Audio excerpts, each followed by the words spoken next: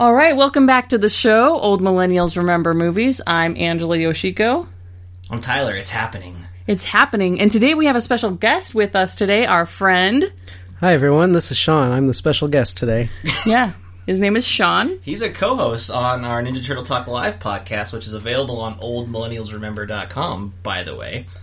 That's the correct website. Nice work. I got it right the first time. Also on iTunes. It's on iTunes. And all your favorite podcast places. Ninja Turtle podcast everywhere you can find this podcast, which is everywhere. Yes. So today we're talking about Signs, but before we jump into that movie, Tyler, what have you been watching recently? Let's let our guests say what Oh, we saw, Sean, obviously. guess first. Yeah, what have come you on. been watching? Well, I haven't been watching a whole lot lately, but I did catch the 2013, I think, Enemy with Jake Gyllenhaal, co-starring Jake Gyllenhaal. Enemy. And I had wanted to see it when it came out originally, but I never got around to it. And it was not what I was expecting at all. This is It Denis Villeneuve before he made Arrival. That's right. Blade Runner 2049. That's right. And I had seen Prisoners, which I believe was also him. Yeah. And I was expecting something more along that line, but this was a little further out there. So it was a pleasant surprise. It was very entertaining. It's very surreal. Has a strange ending. Yes, it does. I don't think I've seen it. No, it's really good. It's definitely more surrealistic than the other Denis Villeneuve movies, but it has a little bit of similarities to Arrival in some ways, I would say. There's some similarities, I would agree. Yeah, but it's good. It's on. Did you watch it on Netflix? I did. Yeah, that's a good program. I would recommend it. I used to think you sort of looked like Jake Gyllenhaal, Tyler. Who, me? Yeah. Yeah. So handsome. He's a handsome guy. He sure is. So, yeah, I'll take that. Sure. Yeah. I have not been watching anything fantastic. No new movies. Not a thing. Just my guilty pleasure TV. Oh, yeah, like Supernatural. Supernatural. Catching up on the latest season on Netflix. Hey, great. Where basically that show just hires really handsome models. Do I look like any of those guys? You sure don't. They're like 7 feet tall. They are very tall. I am not tall. Yeah. Sorry. And then, of course, what have you been watching? Oh, well... It's much more interesting than what I've been watching. So I signed up for... I'm on the A-list now. You know. We don't know what you're talking about. What is the A-list? Oh, it is AMC's answer to MoviePass, where you get to go see 3 movies a week.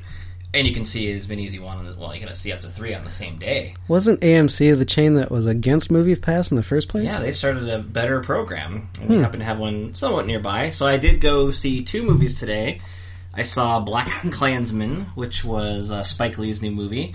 And that was really good. I like Spike Lee in general. I like his messiness and uneven movies as well. This one is probably his most mainstream in a while, I would say, but it still has some of his flourishes. It stars John David Washington. He is Denzel Washington's son. Oh. And he's very good. He plays a police officer in the 70s who infiltrates the KKK in that he calls them on the phone and he gets to get into the membership, but then they obviously have to send a white cop played by Adam Driver to kind of infiltrate, in person. And it's really good. It's funny. It's timely, and yeah, I really liked it. I thought it was a good one, and one of Spike Lee's best in a while. And I like a lot of his movies, so I think that says a lot. And then the second movie I saw was The Meg with Jason Statham. Oh. And is it like the Transporter 5? No, he doesn't punch a single person in the movie. Does he punch a shark? Does he drive a car real fast? No, he doesn't. Oh, fuck this movie then. It's very, in a lot of ways it is a weird to see Jason Statham in a movie like this, but he's probably the best thing about it. It takes itself very seriously. It's not really goofy on purpose like, say, a Sharknado. I mean, it's obviously a big screen movie and it's big budget, but some of the set pieces are okay. It doesn't string together very well. It just kind of jumps between set pieces. It's okay. I thought it was better than Jurassic World: Fallen Kingdom. So there's that. There seems to have been a resurgence of these shark attack movies the last couple of years. How did it compare to 47 Meters Down or The Shallows? I have not seen 47 Meters Down. I think that one's actually streaming now. I actually really like The Shallows, surprisingly. I did too. Yeah, that one's pretty solid. This one, the shark's a lot bigger, obviously. He's the Meg. It's kind of surprising how it gets from point A to point B to C. There's some they're stringing along set pieces, and it's okay. Like it was fine. It wasn't the best thing in the world, but Great. better than Jurassic World. I'm going to bring that up again. It's terrible. We've already talked about it, and you're sitting in your Jurassic Park shirt. That's Clearly on your I'm mind. still upset. Obviously. That's it. That's all I could talk about, I suppose, today. All right, well, that's what we've been watching. Yeah. Now let's jump into what we also watched recently. A little movie called Signs from 2002. Give me those, what are we calling this? The high stats. Oh, the high stats. That's Yeah, it. the high stats. We have there's segments. I know. Yeah. Sean's our one listener, along with the other two He's shaking listeners. his head He was like, He's no. not aware of it. He is not aware of this. All right, so Signs came out in 2002. It's rated PG-13. In It was August, right? Came out in August? Yeah, let me get to it. Okay, you Don't said it came out interrupt. in 2012. It's an hour and 46 minutes long. She said 2002. It came out on August 2nd, 2002. Yeah, good. August 2nd. Freaking jerk. It was directed by and written by, M. Night Shyamalan. there you go, stars Mel Gibson, Joaquin Phoenix. Do we need to do the Mel Gibson preface again?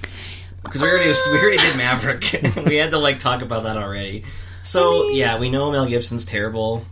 We're putting that aside while we're talking about the movie Signs. We did not know that in 2002, though. We didn't know that in 2002. We can still enjoy the movie. Right, I guess. So anyway, we're aware. You don't need to send us our letters. We're very aware that Mel Gibson has been, in the past, somewhat of a piece of shit. Okay? Yes. All right, that's all we're going to say That's about true. it. That's true. And so, before we jump in, Sean, we didn't tell you to do this before you watch the movie, but we have a new segment called What Do You Remember? So before you watch the movie, we write in 30 seconds what we remember about the movie, Okay. which is kind of a hard task to do because you think you remember a lot. It's a hard task for you, yes. It's always a hard task for me. Tyler's always sounds like he's basically writing it straight from the You IMDb accused summary, me of such last episode, which was not kind. which was not kind. Well, I can tell you what I remembered of the movie because this was my favorite movie for a long time. It was one of the 2 DVDs that I owned all throughout college. What was the other one you owned? Spider-Man. For Spider-Man. Spider-Man, Yep. sure. Did you eventually purchase Spider-Man 2? Yes. Okay. Just curious. The original trilogy. Right. I did. Okay, yeah. Anyway, I remembered the whole crop circle thing, and I thought it was interesting to see that in a movie because as a child we'd heard about those things on the radio and the news, and everyone was into aliens in the 90s. But one of the things I remembered was the soda can or the soda commercial guy, in the store. Oh, yeah. I always remembered him for some reason. Wow, that came back to me as we watched it. That's Oh, that was a highlight for me. Oh, yeah. And then of course the whole water at the Right. The end. being the secret weakness. We'll discuss. It's true. So that's the main things I remember. Okay, Yeah. yeah. Go ahead. Here Amber. was What mine. did you remember? There's some kids, and Mel Gibson, and cornfields. There are signs in the cornfields, like alien signs, and people are panicking all over the world. One of the kids leaves a bunch of glasses of water all over the house, and then at the end the aliens come, and they learn they're allergic to water, which is handy because of all the glasses of water. Right. Also, I think a dog dies in there somewhere, presumably Oh, yeah. from the aliens. I did not remember that before The watching. end. All right. Well, okay, this was mine. A grieving former preacher. See, that's a real specific detail. I can't believe you remember that kind of shit. That's what I remember. We'll A talk former about why I remember that. Anyway. Grieving preacher. A grieving former preacher. Oh, excuse me. Discovers crop circles and other terrifying signs of alien invasion. Mel, his brother, and Mel's 2 kids fend off the local attacks. Some dogs get brutally murdered off screen. Then water and swing away become the solution, which Mel recalls from his dying wife's last words at a car crash. At the same car crash, Mel calls the female police officer Sugar Tits. I don't remember that. I don't remember that detail, Tyler. That might be the real Mel Gibson. That's the real Mel Gibson. That was between takes. When I was writing this, I totally forgot he had a brother. The whole Walking Phoenix character. second-wheeled character. Just totally forgot about him. Yeah, okay, so... That's what you remember. That's what I remember. All right, let's jump in. What do we want to talk about? Well, oh yeah, I want to talk about this right off the bat. I think okay. the best part of the movie, and I like this movie, don't get me wrong, but I think the best part of the movie is the opening credits with the music. I love it. This was peak Shyamalan confidence because Oh, there is yeah. a full screen directed by M. Night Shyamalan right at the beginning. It's like written, produced, and directed by M. Night Shyamalan. And at the end of the movie. And at the end. And it's like, but the music is very dynamic. It's James Newton Howard doing several like Alien Invasion homage sounds in it. The screen, it's like a spotlight with giant words on the screen. It is just like announcing itself as like, this is a movie. Like you're gonna love this thing. And I think that there's a lot of confidence in it. I think it's a bold move, and I like it. And I like the music, so that's my favorite part. And they did not disappoint. Oh yeah, I forgot to mention how much the money made. Oh, that's a high stat. That is a high stat. What was your guess on the budget? This was, M. Night Shyamalan's movies aren't hugely budgeted, so I would say it's maybe like a $60 million movie, maybe even less. $72 million. That's more than I would even think. Pretty close, though. And then it was a huge hit. It was like $215 million domestic. Yeah, almost $230 million. It was significantly better received box office wise than Unbreakable, which was obviously very different than The Sixth Sense. This was more like what people were expecting out of M. Night Shyamalan. But yeah, I mean, Sean's right. This was at the peak of his powers. While Unbreakable probably disappointed some, it seemed to be still well received at the time. The Sixth Sense was still huge, and so this was probably his most like showiest movie that came. I mean, it was a big deal that it was M. Night Shyamalan, and they got Mel Gibson, and it was a summer movie, and there was aliens, and yeah, it was a big deal, and it's mostly a good movie until the end, but that's okay. I'm curious isn't there a segment that we have about... What would Roger say? Yeah. You're supposed to come in with me on that, not just leave me hanging. I'm not a singer. You jerks say. Yeah, I have what Roger Ebert says. Yeah, what's your guess? I'm hiding it from you on the number of stars he gave it. I'm going to say 3.5. What's your guess, Sean? I'm going to say 2 thumbs up. He does stars on his written reviews. Out of how many? 5? 4. No, he does 4. Yeah. Yep. It's a 4-star. 2. Really? Oh, you're both wrong. He gave it a solid 4. Really? Ooh, interesting. Ooh. Hey, 3.5 is close for that, by the way. That's true. He really liked it. He did. And I have an excerpt for you here. Roger Ebert. What did you think it was? There was whispering. He was like, to me about, are we talking about Roger Ebert? That's a different Roger. Roger Clemens. That's all that popped into my head. Who's Roger Clemens? He's a baseball player. That's what I was thinking. Well, he's still alive, but he's retired. So the genius. Yeah, let me just read a quick excerpt. Okay. The genius of the film, you see, is that it isn't really about crop circles or the possibility that aliens created them as navigational aids. I will not even say whether aliens appear in the movie. They do.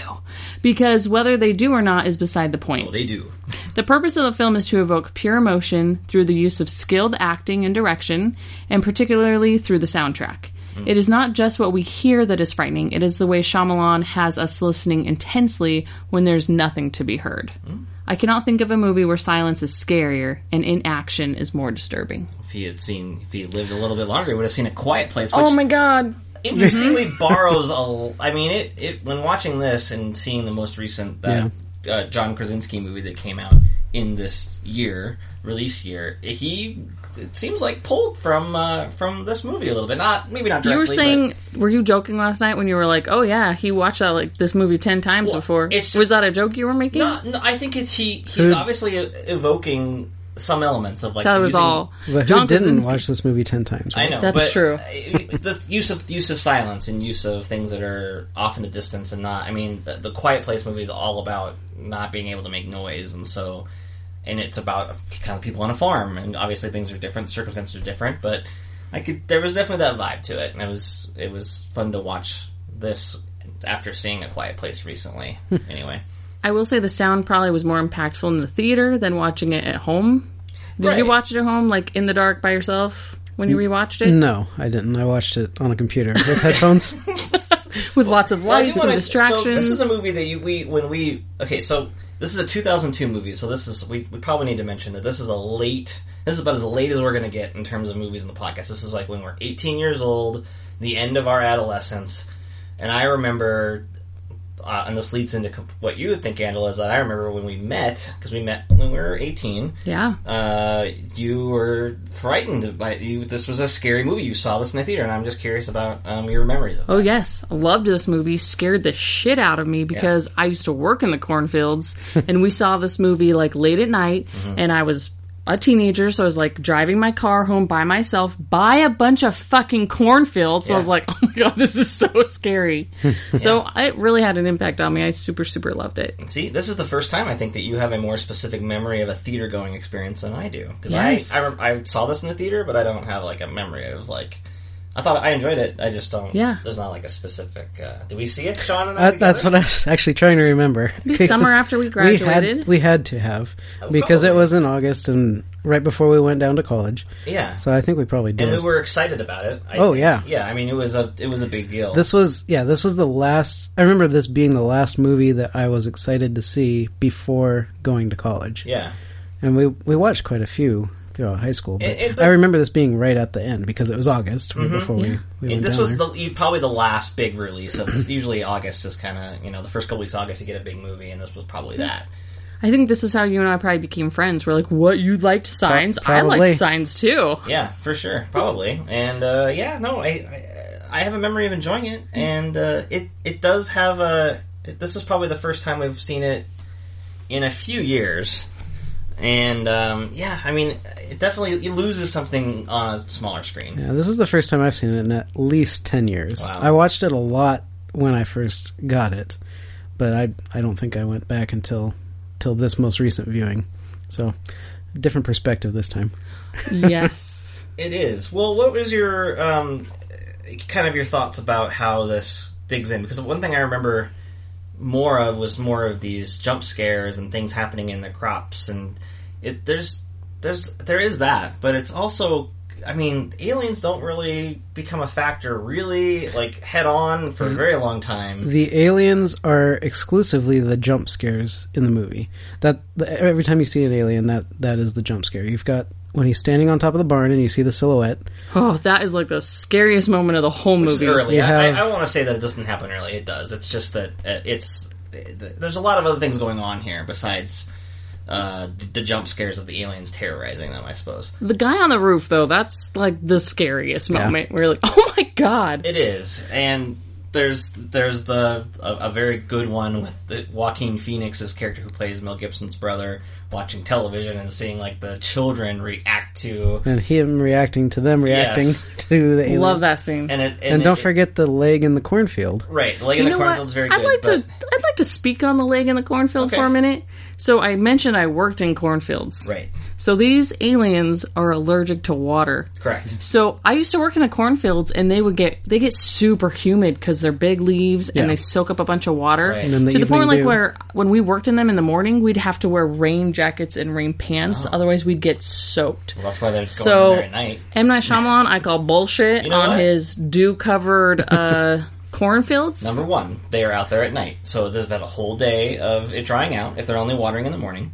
They're in the cornfields the whole time. And number two, I'm going to say this, they don't attack or kill Mel Gibson and the family, probably because they're weakened by the dew on the corn. Okay, I think this explains why they're out in the cornfields smashing them down. They're just like, it's too wet. They're not making signs, they're just trying to get the They're trying to get corn dry. away. Well, and then, the other jump scare that I think happens pretty early is the dogs are acting funny. And you have two young actors here. You got Rory Culkin, who's being very Culkin-like in the movie.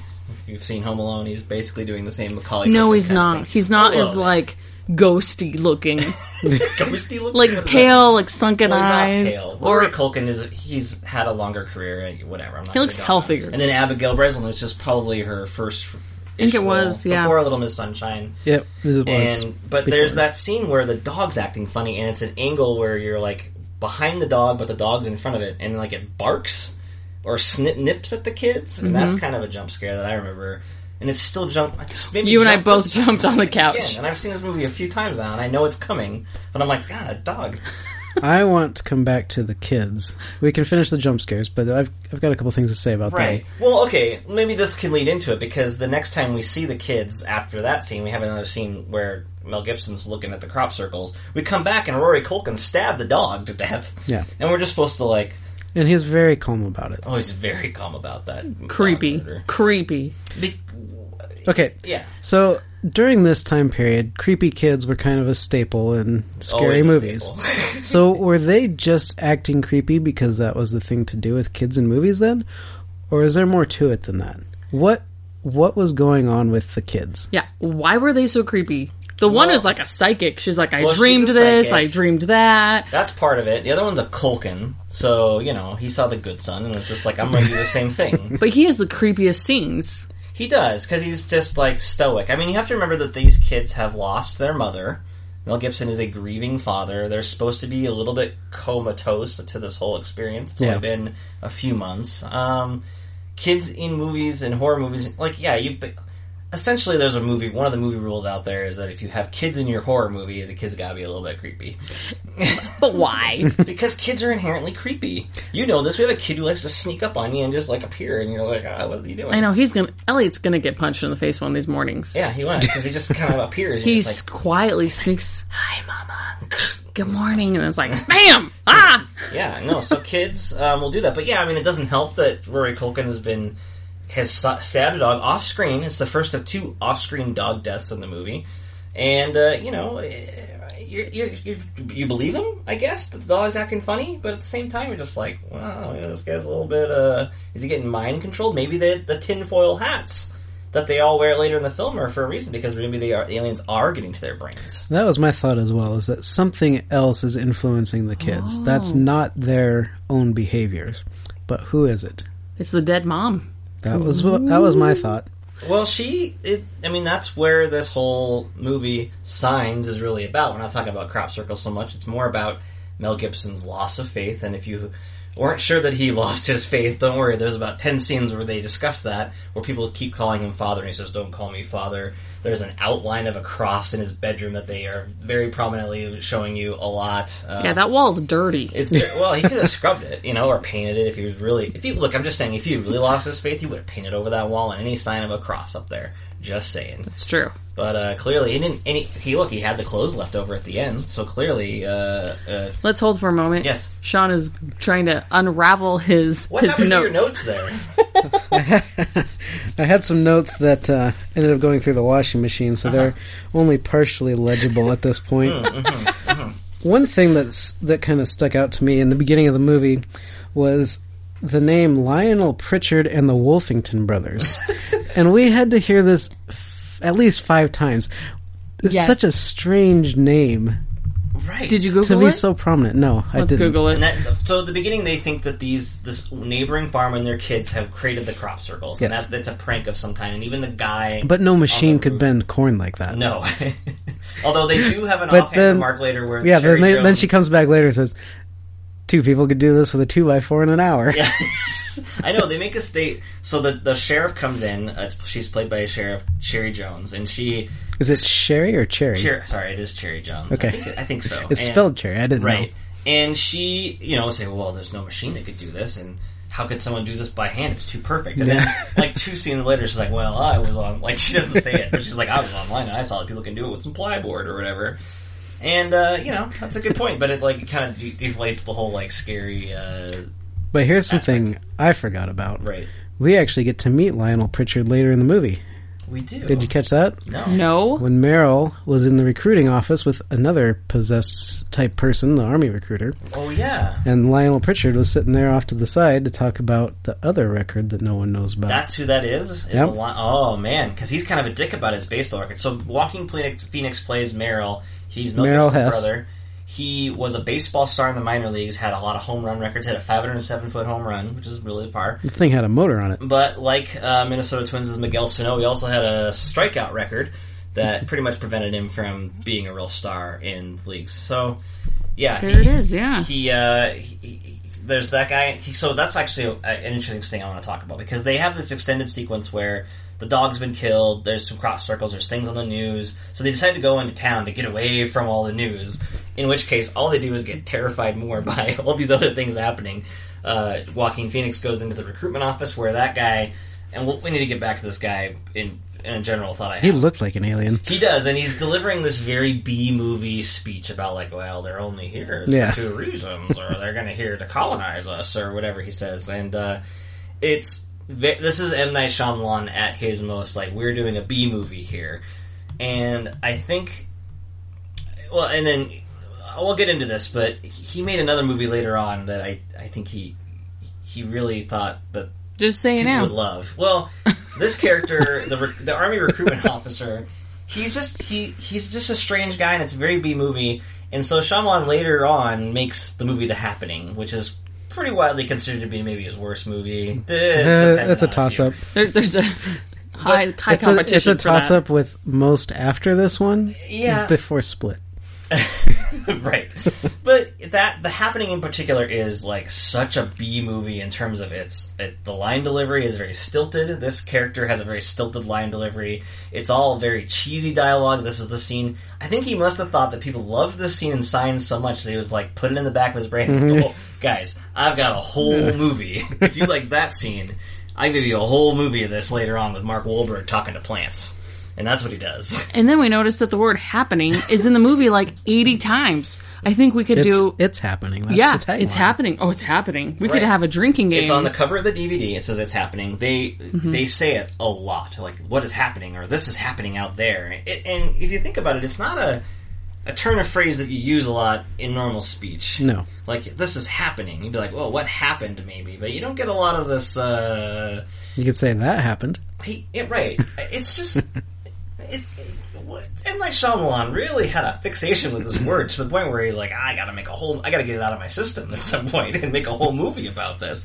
I mean, the crops are blowing in the wind. That must have given him an idea about The Happening and the plants attacking. I don't know, but there were seeds planted earlier than we knew. Connections. I do want to talk about one thing about this movie is that I remember this when I saw it, and it's still true. It's a very funny movie. For a good stretch. Yes. I thought it was hilarious that Mel Gibson was having trouble cursing when they were trying to intimidate Lionel Pritchard and the Wolfington brothers. He goes around and his brother tells him, you gotta curse, get wild, get crazy. I'm insane with anger. He yells, I'm insane with anger. Joaquin Phoenix like, it's time for an ass whooping, but he's just like... It's time for an ass whooping. Yeah, it's so funny. And there's other moments where, I mean, between like the tinfoil hats, what... Joaquin Phoenix was doing, like, hiding in the closet watching the TV to try to hide it from the other people. Mm-hmm. His reaction to the alien in Mexico is a very funny reaction after a pretty legitimate jump scare. So there's a lot of comedy in this, which I think is important because there's some heavier things. There wasn't in his previous movies. Not at all, no. I mean, if you really look at The Sixth Sense, and especially, I mean, Unbreakable. I think Unbreakable is probably still his best movie, personally, my favorite. But it is like a humorless movie. Mm-hmm. Like, there's just nothing of levity in it. Whereas this is... I think it must be because of... I mean, Mel Gibson in general, if you look at kind of his overall broad work, you could see why you would want to maybe utilize him for that. Yeah. But then again, maybe you'd think that about Bruce Willis, and he didn't do that with Bruce Willis, so, I don't know. But he does get some good humor out of... It's by far, like, Joaquin Phoenix's most, like, mainstream... like comedic role. Maybe, I mean, he's very funny in Inherent Vice, but it's a whole different thing. And I like that about it. I think that it's important, especially considering we get a whole lot of stuff about a dead wife. Yeah. So much. A lot of stuff. So let's talk about this dead wife. We have a sequence of events. We learned that she's died in some kind of accident. We're getting little flashes of what's happened. We only really kind of learn more about this once the man himself appears on screen. Yeah. And this was a detail I forgot about. You don't actually find out what happened to her until the very end of the movie. It's spliced in, switches back and forth. And I didn't realize that was at the end of the movie. Yeah. You find out what happens to her, but you don't see her, the actress, until the very end, in the middle of what you would assume would be like an action sequence that starts, and then it takes a break. But so what we learn is that she was walking in the dark at night, and she's hit by a car driven by the town veterinarian that's played by M. Night Shyamalan when he was sticking himself in these movies. Which, I want to say, this is his biggest role, isn't it? He's only in like a little, maybe he has a line or two. He was a doctor in The Sixth Sense, and he was in one scene. Yeah. And then I don't remember Unbreakable. And Unbreakable, he's in the stadium and he's chasing him. And okay. He doesn't have, it's not like an extensive like dialogue scene, whereas he's required to... He has an arc. He has multiple scenes. He has one big chunk of scene of delivering dialogue. And how did you think that? I loved the way he was introduced because they're all sitting there eating pizza, and they all look up and they go, "It's him." I'm like, are they breaking the fourth wall? Right. Well, and then so he goes and has this, and this happens. I mean, we're an hour into the movie when we finally kind of get this. He goes over. And he's leaving town. The shit's hitting the fan. There's people on the news. There's lights appearing over cities, and people are worried. So he's leaving. He thinks that they should go to the lake. Because he thinks that they're weak against water. A notion that little Rory Culkin, by the way, who's reading books upon books about aliens, Mel Gibson says this to him. He's like, that sounds like a made-up thing. Like, that kid was way wrong. Like, they should not stay at that house. It actually does sound like a made-up thing. It does. How would he know? Well, right, and I guess, are you saying that M. Night Shyamalan's making his own little joke here about like the nonsense of his plot? Okay, well, maybe he is. But what did you think about this? Is a pretty heavy dramatic moment that you're supposed to believe that this guy has fallen asleep at the wheel and accidentally killed somebody. What did you think about his acting? Well, I know what you thought. What did I? You thought it was garbage. I thought it was fine. I was like, "Yep, that's good." I actually didn't. It didn't stand out to me. I didn't mind it at all. You were like, I was more distracted by the fact that it was the director. I didn't. Well, and I think that's the issue. That. It's not that he's necessarily bad. It doesn't. He's just speaking monotone, and that's fine. It's just that he was right to kind of stop doing this, like putting himself in the movies, right? It's just not a thing that sticks. Especially if it was just like another scene about something. If he was a Pritchett boy or whatever who was making fun of Joaquin Phoenix's baseball record, that'd be one thing. But this is kind of a pivotal moment where we're supposed to understand why Mel Gibson has abandoned his faith. Mm-hmm. This scene, and there's that scene where he and Joaquin Phoenix are watching television, and he talks about there's two people in this world. There's people that see something that happens and they think that there's a sign. Signs are real. There's a miracle that can happen, and there's people that don't.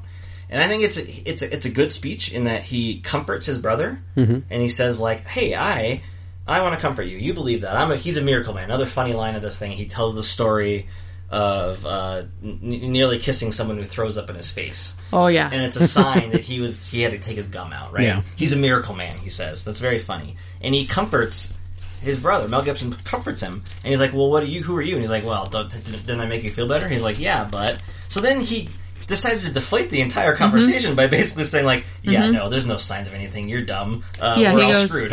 He goes, this is when he shares what her last words are, so as the listener get to finally hear. Right. And he goes, "I never told you the last words that Colleen said before they let her die." God, kind of bitter.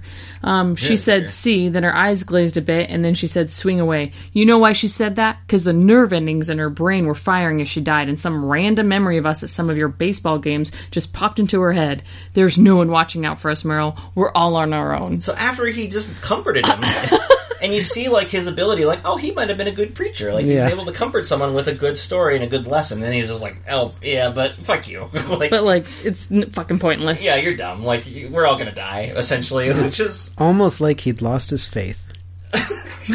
He lost his faith right in that scene again. And I make fun of this because, it's a lot. He loses faith. But having said that, you and I think disagree a little bit on the climax of this movie, in that I actually think that the faith stuff and his loss of faith is a strong point of the movie, especially in the end. I think there's a dinner scene that you had a different reaction, Angela, than I had watching it. I think it's other than the opening music, I think it's the best scene in the movie, where they are deciding to stay at their house. The aliens are maybe coming. They decide to make all the food they have, and they get into this fight at the dinner table, and Rory Culkin like says, "I hate you. You killed Mom," which I don't really know where he got that idea. See, that's the piece where I don't like it. I think he said you let Mom die. Right. Yeah, that's the piece where he didn't get the right story then. they didn't earn that piece of it. No. I feel like Mel Gibson's reaction to it and the typical parent reaction of just like, I'm upset and I'm going to lose my shit on my kids. Yeah. I totally bought that. But they gave us just one scene before with Rory and Joaquin that's like, I wish you were my dad. And that was the only scene that you get that he's like pissed off. He cut them down. Joaquin Phoenix shuts him down. I was like, don't you ever say that to me again. But it was like, we'll give you this one scene to really give you this payoff of this big fucking scene where he's like, I hate you. You let Mom die. Well, I don't know about the let Mom die thing. I don't think is earned in that spot. But they do have conflict throughout the movie before that. They're in the car and he's always like dismissive of like listening to the baby monitor and all that. What I like about it is Mel Gibson's breakdown in this scene. Like, he cracks. He is not being angry anymore. He just loses it, and then they all kind of embrace. And I don't know. To me, they earned it, and I still think it works even to this day. I just think that's the climax of the movie. Everything that happens after that, I kind of forgot about, other than like the water stuff. But there's a big sequence here where I remember the dog getting killed outside. You hear like it's very well done. It's a scene where the aliens have come, they're outside, you hear them moving across like the front of the house. On the porch. You see so them, spooky. Yeah. You see the light flicker between the lights. You hear the dog getting attacked. It's barking. Dead. The wind chimes getting bumped. Right. And so that's all very well done. And that's kind of the last thing I remember before the big ending. But then we have another pretty good sequence where they're stuck in the cellar. And And the kid's creepiest moment of the movie is then. The creepiest movie. That was one that stuck out to me as well. Why was he standing there? Yeah. So Joaquin Phoenix knocks the light bulb out, so then it goes dark. So they're fumbling, and all you hear is thuds and they're holding pumps the door and shut as they're holding the door shut, and then they remember there's another entrance into the room. Right. So now they're looking for it. They're looking for it. This was a Quiet Place type scene. Yes, and you think, okay, so as a kid, you're probably just going to like stay where you are, get down in the corner, or get down, or hide. They're on the other side of the cellar when they finally discover him, and then they shine the light on him, and he's just fucking standing there in the most creepy way. Yes, just looking at them in the dark. He's not doing anything besides being a Culkin. He's standing there so calmly. He's not fumbling around or looking panicked. He's just standing there. And then he found a corner to be in. He goes, "What?" And then you see the alien's claws. And the hand comes out and grabs him. Oh my god! Oh, so I guess scary. we should mention that we did have a scene after M. Night Shyamalan where they're so that's the other thing. Like, we have this heavy scene with M. Night Shyamalan explaining what happened. And he's like, "Oh, by the way, don't open my pantry. I trapped one in there." And then he drives off immediately. Like, maybe you lead off with that bit of information, like, "Hey, I trapped an alien in my house," or whatever. And so that was a lot of tension with the reflection on the knife. Like, right. That was still suspenseful watching it. It's very good, and like, he does cut the fingers off of it when it goes through. It's a very Jurassic Park scene, or he does. Lost World. And when I saw it this time, I had this thought. I was like, "Is that the same alien at the end of the movie?" I'm going to watch for that this time. Well, it's not subtle. They make it very clear that it's the same alien. It's pretty clear. They show a close-up of his hands with his fingers. And then they flash back to when the fingers were cut off. Oh, they do. And then they go back to the fingers missing again. Oh, it's the same one. Which, I don't know, how important is that? Like, really, it's just that this alien He's there for revenge, yeah. I guess. Because the rest, he was also left because they left the injured behind. And he was still there because he lost some fingers. Oh, yeah, because we hear on the radio... And one aspect I like about this is that there's a whole invasion going on that we don't see. Yeah. And then they turn a radio on after being in the cellar for a while, and they hear, like, "Oh, we found a way to stop them." Which, by the way... Thanks for not announcing it on the radio. Well, number one, they could... it sounds like water. They figured out that water was a weakness. But also, I'm going to guess that, like, just judging by the anatomy They didn't of what we say see, it was water, though. They didn't say it, but they must have figured out a way. Yeah. So we know from later that it is water. But, just judging by how we see the alien later, where they have no weapons and they're naked, I would assume that bullets also just work just fine killing these things. Probably straight through the like, head. the military showed up and they're like, "Whoa, these, like..." They came woefully unprepared for the human race. So they had acid that sprayed out of their wrists, okay?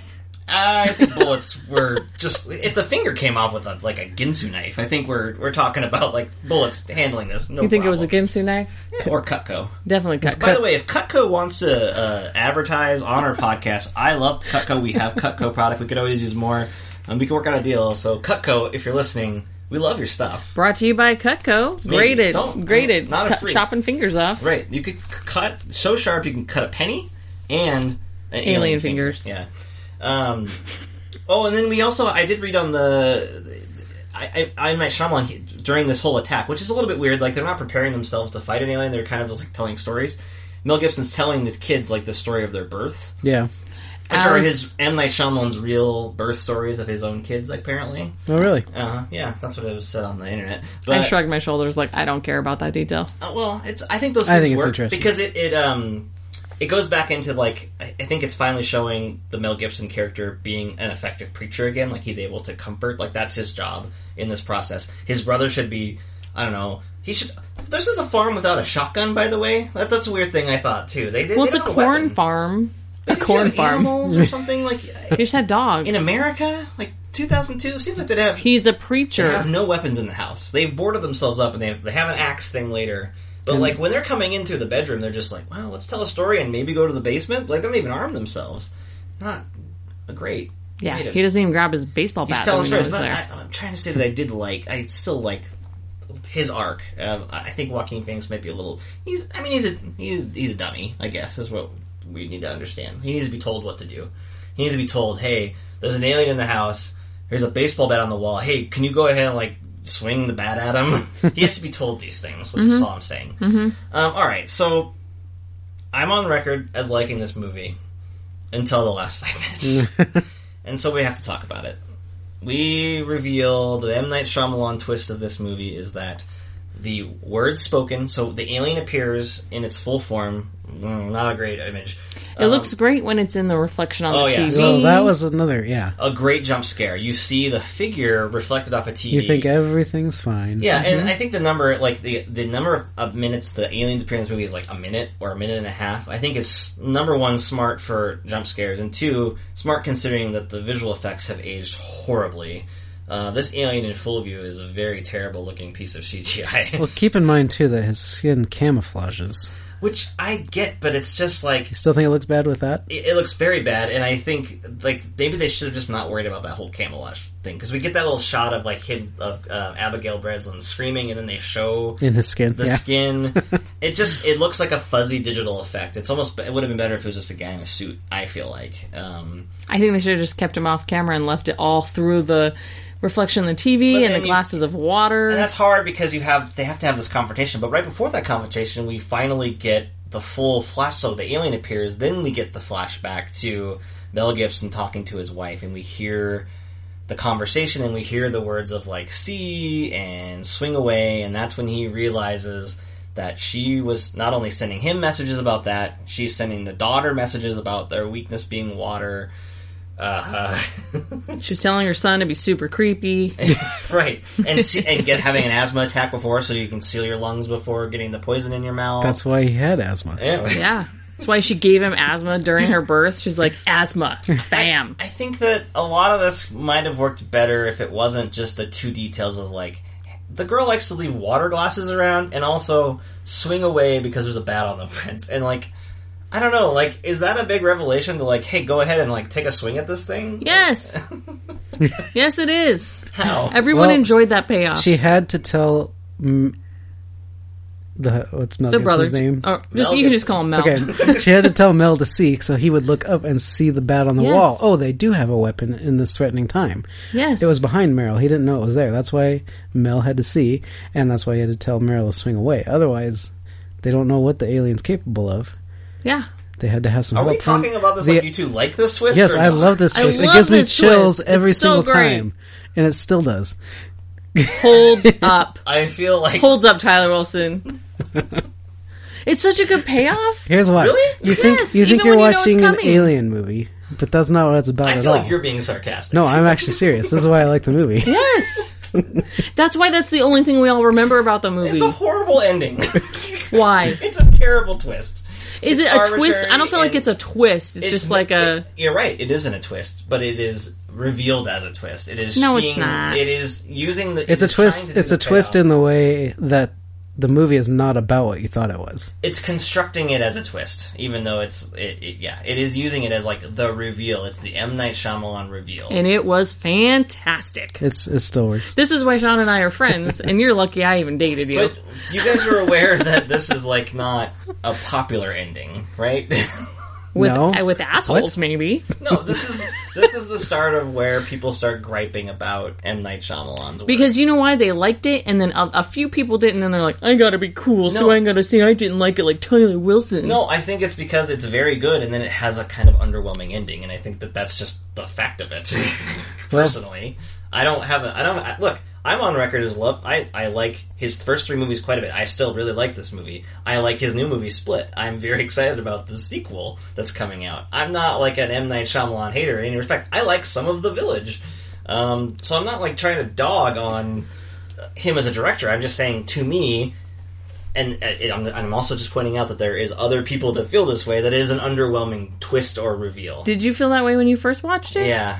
We probably argued about this 20 years ago. To me, it's just like the water. It just feels so arbitrary, and it's an arbitrary weakness, and that's fine. I know that we have a lot of these alien movies where they have a dumb weakness, and that's how they get beaten. It is dumb, but the payoff is that the whole time you're watching the movie, you're saying, why does she have such a problem with the water?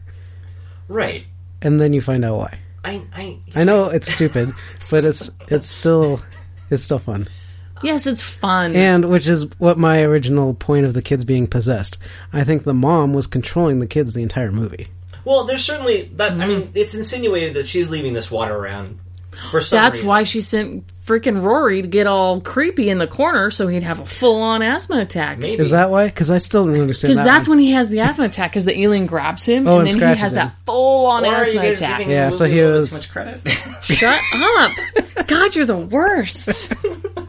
Just saying that it doesn't click together like, say, The Sixth Sense clicks together. Or like A Quiet Place. Well, A Quiet Place is not trying to give you a major twist. That's not, I mean, no, I wouldn't. Let's go watch A Quiet Place. When's that out? It's out now. I mean, on DVD it's to out rent. now on DVD. Did you buy it? No. Oh, that's a good one. We should buy it. Okay. I'll put that in my top 10 this year. You said, like, I don't know if I could watch that again because of the there's some... I mean, I was really tense. I don't think Sean's even. Oh, I've seen it, and I don't want to spoil it for our listeners. It's heavy. Well, right in the opening scene, it's very heavy. Unless all our listeners are right here. No, my mom. Maybe one day, and once Cutco gets on board, we've got potentially hundreds of listeners. Because Cutco, they're powerful. They got people going door to door. Well, they have to be invited. I'm told, like they have to get an invitation, and then. Anyway. All right, Tyler. So you guys are on the record of liking the ending. Okay, that's I'm out of tea, Tyler, and you're making me mad. So you better get ready for a spot of tea with Tea Time with Tyler. Is it called the spot of tea? Are you adding that to the title? It's a spot of tea with Tea Time with Tyler. Tea Time with Tyler. Okay. I see what you're saying. Quit interrupting me. Right. Now I gotta say it again because you're talking over me. Okay. Okay, this is when I refill the tea, and you have until I'm done. Can Sean do the segment? What's going on? Oh, this is called A Spot of Tea. It's a tea time with our guest star, Sean Scott. So I'm refilling my empty mug with some hot water for my tea. Okay. It's going to be loud, and it's going to sound like I'm filling it with water. And you have until I finish filling it to answer the following question. Okay. It's a surprise question. I'll give you each one. Oh, well, both of us? So are we both talking? I don't know. I'm going to do Sean first. Not at the same time. Not at the same time. Okay. Sean, are you ready? Yep. So Sean, yes, and usually I just come up with a question right on the spot, so it's usually pretty dumb. Okay. Name alien movies that you can think of that have a better ending than Signs. None exist. And done. I didn't even start pouring. Wow. And Tyler, go. Aliens, not War of the Worlds. Independence Day. I'm guessing you didn't like War of the Worlds ending for the same reason. Well, yeah. No, he loved that ending. No, I don't like the ending of. No, I don't like the last 5 minutes of War of the Worlds. I don't mind the reason because that's part of the book. They just get a virus. Or yeah. So since it was in a book, that's fine. No, but I get it. I'm okay, not saying that's keep the going. Problem of the, I'm not done. I'm not. I don't have it anymore. Signs is perfect, apparently. It's perfect. I'm not going to mention it anymore. Keep it pouring. That's fine. What movies did you mention? I'm not saying I don't think that water being a weakness is necessarily the problem with the ending. I don't care about that. It's the dead wife's visions. It's just the vision, like the very specific vision of like, make sure you grab this baseball bat to swing at an alien that probably would have been knocked down by a baseball bat, a lamp, a gun. Like, a shotgun would have done the job, too. I'm just saying. It's like, weird that his saw- baseball bat is on the wall hanging. That's not like a normal place for a bat to be. Because as she was dying, she saw the future and gave them a message so they would know what to do. But that's the most important. Like, this is like, I don't know, just, it's just to a save very her family specific- from being murdered by some asshole alien. Yeah, that's the most important But message wouldn't she it have could been a give better them. message to just be like, go to the lake with M. Night Shyamalan? Okay, well, I don't think she was too happy with him at that time. Yeah, she didn't have a vision about him. Maybe don't chop off the alien's fingers so he doesn't get mad and come She- back for you. She's She dying. She was- doesn't have a 45-minute movie about the ending of their lives. She maybe just has that But you last guys are moment. saying that the mom is possessing the kids the whole time. And Well, they're like, it kinda "Leaving seems that this way." happen. Okay. I would like to say that the mom seemed kind of split on her decision. Oh my god. Connections. Connections. She's pinned against the car. She's cut in half. They say she's cut in half, and it's the car that's keeping her organs in, I guess? That's basically how They I should just took build it. a house around her. Sounds like she's fine. She Well- talks fine. Do you know how they let her die? They just move They the moved car. the car. That's why they say they let her die. Yep. Like, we had to move the car sometime. And then Yikes. Sean wanted his Jeep back or whatever. Yikes. I'm surprised. I honestly am surprised that you two are both on board with the highly controversial ending of Signs. I don't... Well, it's understand. controversial because people are on both sides of it. Maybe that's true. Bam. Mic drop by Sean. I like this movie a lot. I just think that scene is the start of the problems for M. Night Shyamalan. Two of my I favorites... will As a give you writer- that. As a writer. I'll give you that. And because the CGI doesn't look good, but I don't really blame him. It's just the product of late 90s, early 2000s CGI just dates really poorly, unfortunately, and that just doesn't look very good. But No, this was definitely that. You could say that scene was definitely a turning point in his career because it wasn't good after that. well, because, It wasn't. So the next thing we have is The Village, which I was on board for it because Joaquin Phoenix was back. he's back, and it has the first half of it is as advertised. It's what the premise it sets up for you is what it's giving you. Within it, obviously, the big twist there doesn't work, and people don't like it. And I love that twist. I'm kidding. The twist in itself is less the problem than the execution of it. And then after that, I mean, so even there's probably some people that thought that was okay, and then you made Lady in the Water, which was basically a movie where he was commenting on people criticizing his work, essentially. The main character is a screen like a writer. It's not good, and it doesn't work at all. And then it really falls off the rails. He made The Last Airbender, which was mostly just a director's job. Yeah, I think The Happening was before that, wasn't it? We'd have to look at. I get this feeling that The Happening was some kind of like attempt to like bring him back after, like, this is the first. The order R-rated M. Night goes: Shyamalan. Unbreakable, Signs, The Village, Lady in the Water, The Happening, The Last Airbender, Oh, okay. Wow. After Earth, The Visit. So The Happening was right after that, and then he made. So Last Airbender is mostly just a director's effort. And it's a very poorly made movie. It's a bad script that he didn't write, but did he write that? He botched it. He botched it. And then after that, it was After Earth, which is also. Turtles Forever. Oh, yeah. Turtles Forever. Botched. Listen to Ninja Turtle Talk Live, also geez. on oldmillennialsremember.com. But you guys are both excited for his next movie coming out. Oh, yes. Right, so then I thought he returned to form with I think The Visit is actually okay. It's kind of I found never footage. I never saw that one. And it's low budget. It's kind of working his way back into the genre. I think it's okay. I like a it. rent. And then Split. Split was amazing. Split has it has a great James McAvoy performance at the heart of it, but it Several. also... Several great performances Oh, right. from James McAvoy. Right, and then it has a twist that's leading into his next movie, which is Glass, which returns Bruce Willis and Who Samuel else? Jackson. Oh, yeah. Huh? I didn't know if you knew he was in there. What? Sam Jackson. Oh, he's played by... What are you trying to say? That I love Sam Jackson and I'm very excited about Glass? Yeah. That's very what I excited was about insinuating, Glass. yes. Well, because Unbreakable, I'm still on record as saying that's my favorite of Shyamalan's movies. I'm a big Sam Jackson fan, so yeah, I'm excited about Glass. Of course I am. Ugh, it's got Sarah Paulson in it. Jeez, with you and Sarah Paulson. Oh my god. She's a beloved actress. She's won like multiple Emmys and you're just like, I don't like her, like I don't like Meryl Streep. She's so annoying. So, Signs. Yes? You did say that you lost something on seeing it at home. What's your thoughts on it now in 2018? If you're gonna watch it at home with the lights off and your phone off. Because Yeah. I think you'll get a better effect with like the music and the sound I would agree effects. with that. I was super distracted, so I think that threw me off on a couple It's an scenes. immersive movie, and yeah, it really does play well into the just getting yourself wrapped up in it a little bit more. And I don't know if this is because I'd watched it so many times before and I knew it so well, but it went by a lot faster than I expected. It was a 2-hour movie, wasn't it? It's like Hour and 46. It's short. Okay. I love the length on it. I think that it for everything that's packed into it, because there's a whole invasion going on off screen.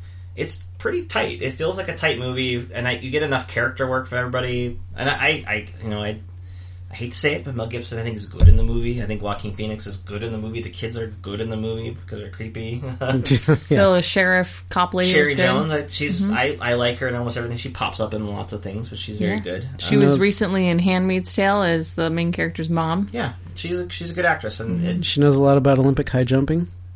Yeah, there's a whole scene. right. There is. Like, it could be a lady. But this is also a movie that it does play into Shyamalan's strengths as a director. Like, the work of the jump scares and kind of the mood setting is all there, and to the point where you wonder where the hell it went in Lady in the Water, which is less of a horror movie, but then especially The Happening, when you see The Happening, which is just about like creating gore. Yeah. It just feels like it's poorly constructed, and like it was put together like with a third of the effort. And I would say the same thing about his bigger budget movies, Last Airbender and After Earth, maybe because it's a big budget and that's not really his kind of zone. But this is kind of like him and his most skill. This was the movie. I think The Sixth Sense and Unbreakable were successful, but I think the Spielberg comparisons really started, I think, when Signs came out, like just the aspect of like building a sequence. People were excited about like, this guy is the next. I mean, we knew that with Sixth Sense, but this was like a confirmation of it. Yeah, with maybe an ending that faltered to some people, but but yeah, no. And then unfortunately, do you think you can get back there? I thought Split was there. I didn't. Which is a smaller movie, though. It's still a pretty small movie. I mean, it really doesn't. Yeah. It's a Blumhouse production. I think Glass is going to be interesting. It's really bringing together a lot of pieces from. I mean, Unbreakable was what, 2001? 2000, maybe. Yeah. Yeah, and it's then been a long time. Now 2019 coming back. And he's always wanted to make a sequel to Unbreakable, kind of, but it never felt like a natural thing because it wasn't particularly like hugely successful. It made money, but it wasn't as big as A Sixth Sense. But I'm very excited about it, but at the same time, you worry, right? Yeah, you don't want to get your hopes too high. Well, right, because you've been burned by him in the past, and also it just seems like we're doing this now, like 18 years later. Is this a good idea? We're mixing this other thing with it. It feels like a pretty dangerous, it feels very Shyamalan, like he's like the ego's back maybe a little bit more, and it worries me. But at the same time, I'm willing to kind of give him a shot again. So anyway, that's Signs, guys. We did it. We did it. All right. Sean was here. Mm-hmm. First guest stint on the show. What number was this? Number 10? Number 10. Well, there you go. I got lost there for a bit because I was thinking about that creepy kid again. And then I was looking over my notes, and there's the part where that creepy kid's in the movie, and the Culkin kid, and the lights go out, and then we only see things with the flashlight rolling around. Right. Oh, and it made me think of Blair Witch Project, where like you don't see anything, you just see like nothing, and then all of a sudden you see something, and it's like a fucking kid standing in the corner. So I got a little lost there. So I wasn't really. And then you tried to push Elijah Wood off of a cliff. that was a different kid. Different Culkin. Different I get confused with these Culkin. Culkin kids. They look alike, man. I'm just saying.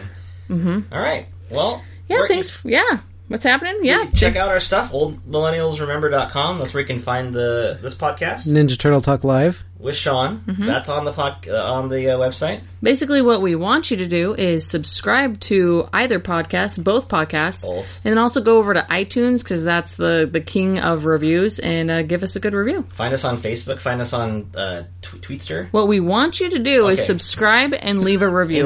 And just ignore Tyler. Are you on Snapchat yet? I asked you Shut last up, time. Tyler. You want to give actions specific. You can go on Facebook. But we want you to subscribe and leave a review. A good review. Don't leave a 1-star review. I'm going to leave you a 1-star review. Why? Because you keep interrupting me.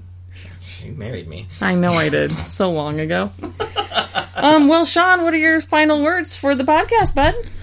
That was fun. Let's do it again sometime. All right. Thanks for Science listening, too. and we'll talk at you guys later. Bye. It's happening. Ah, jeez. That happened. Ah, jeez.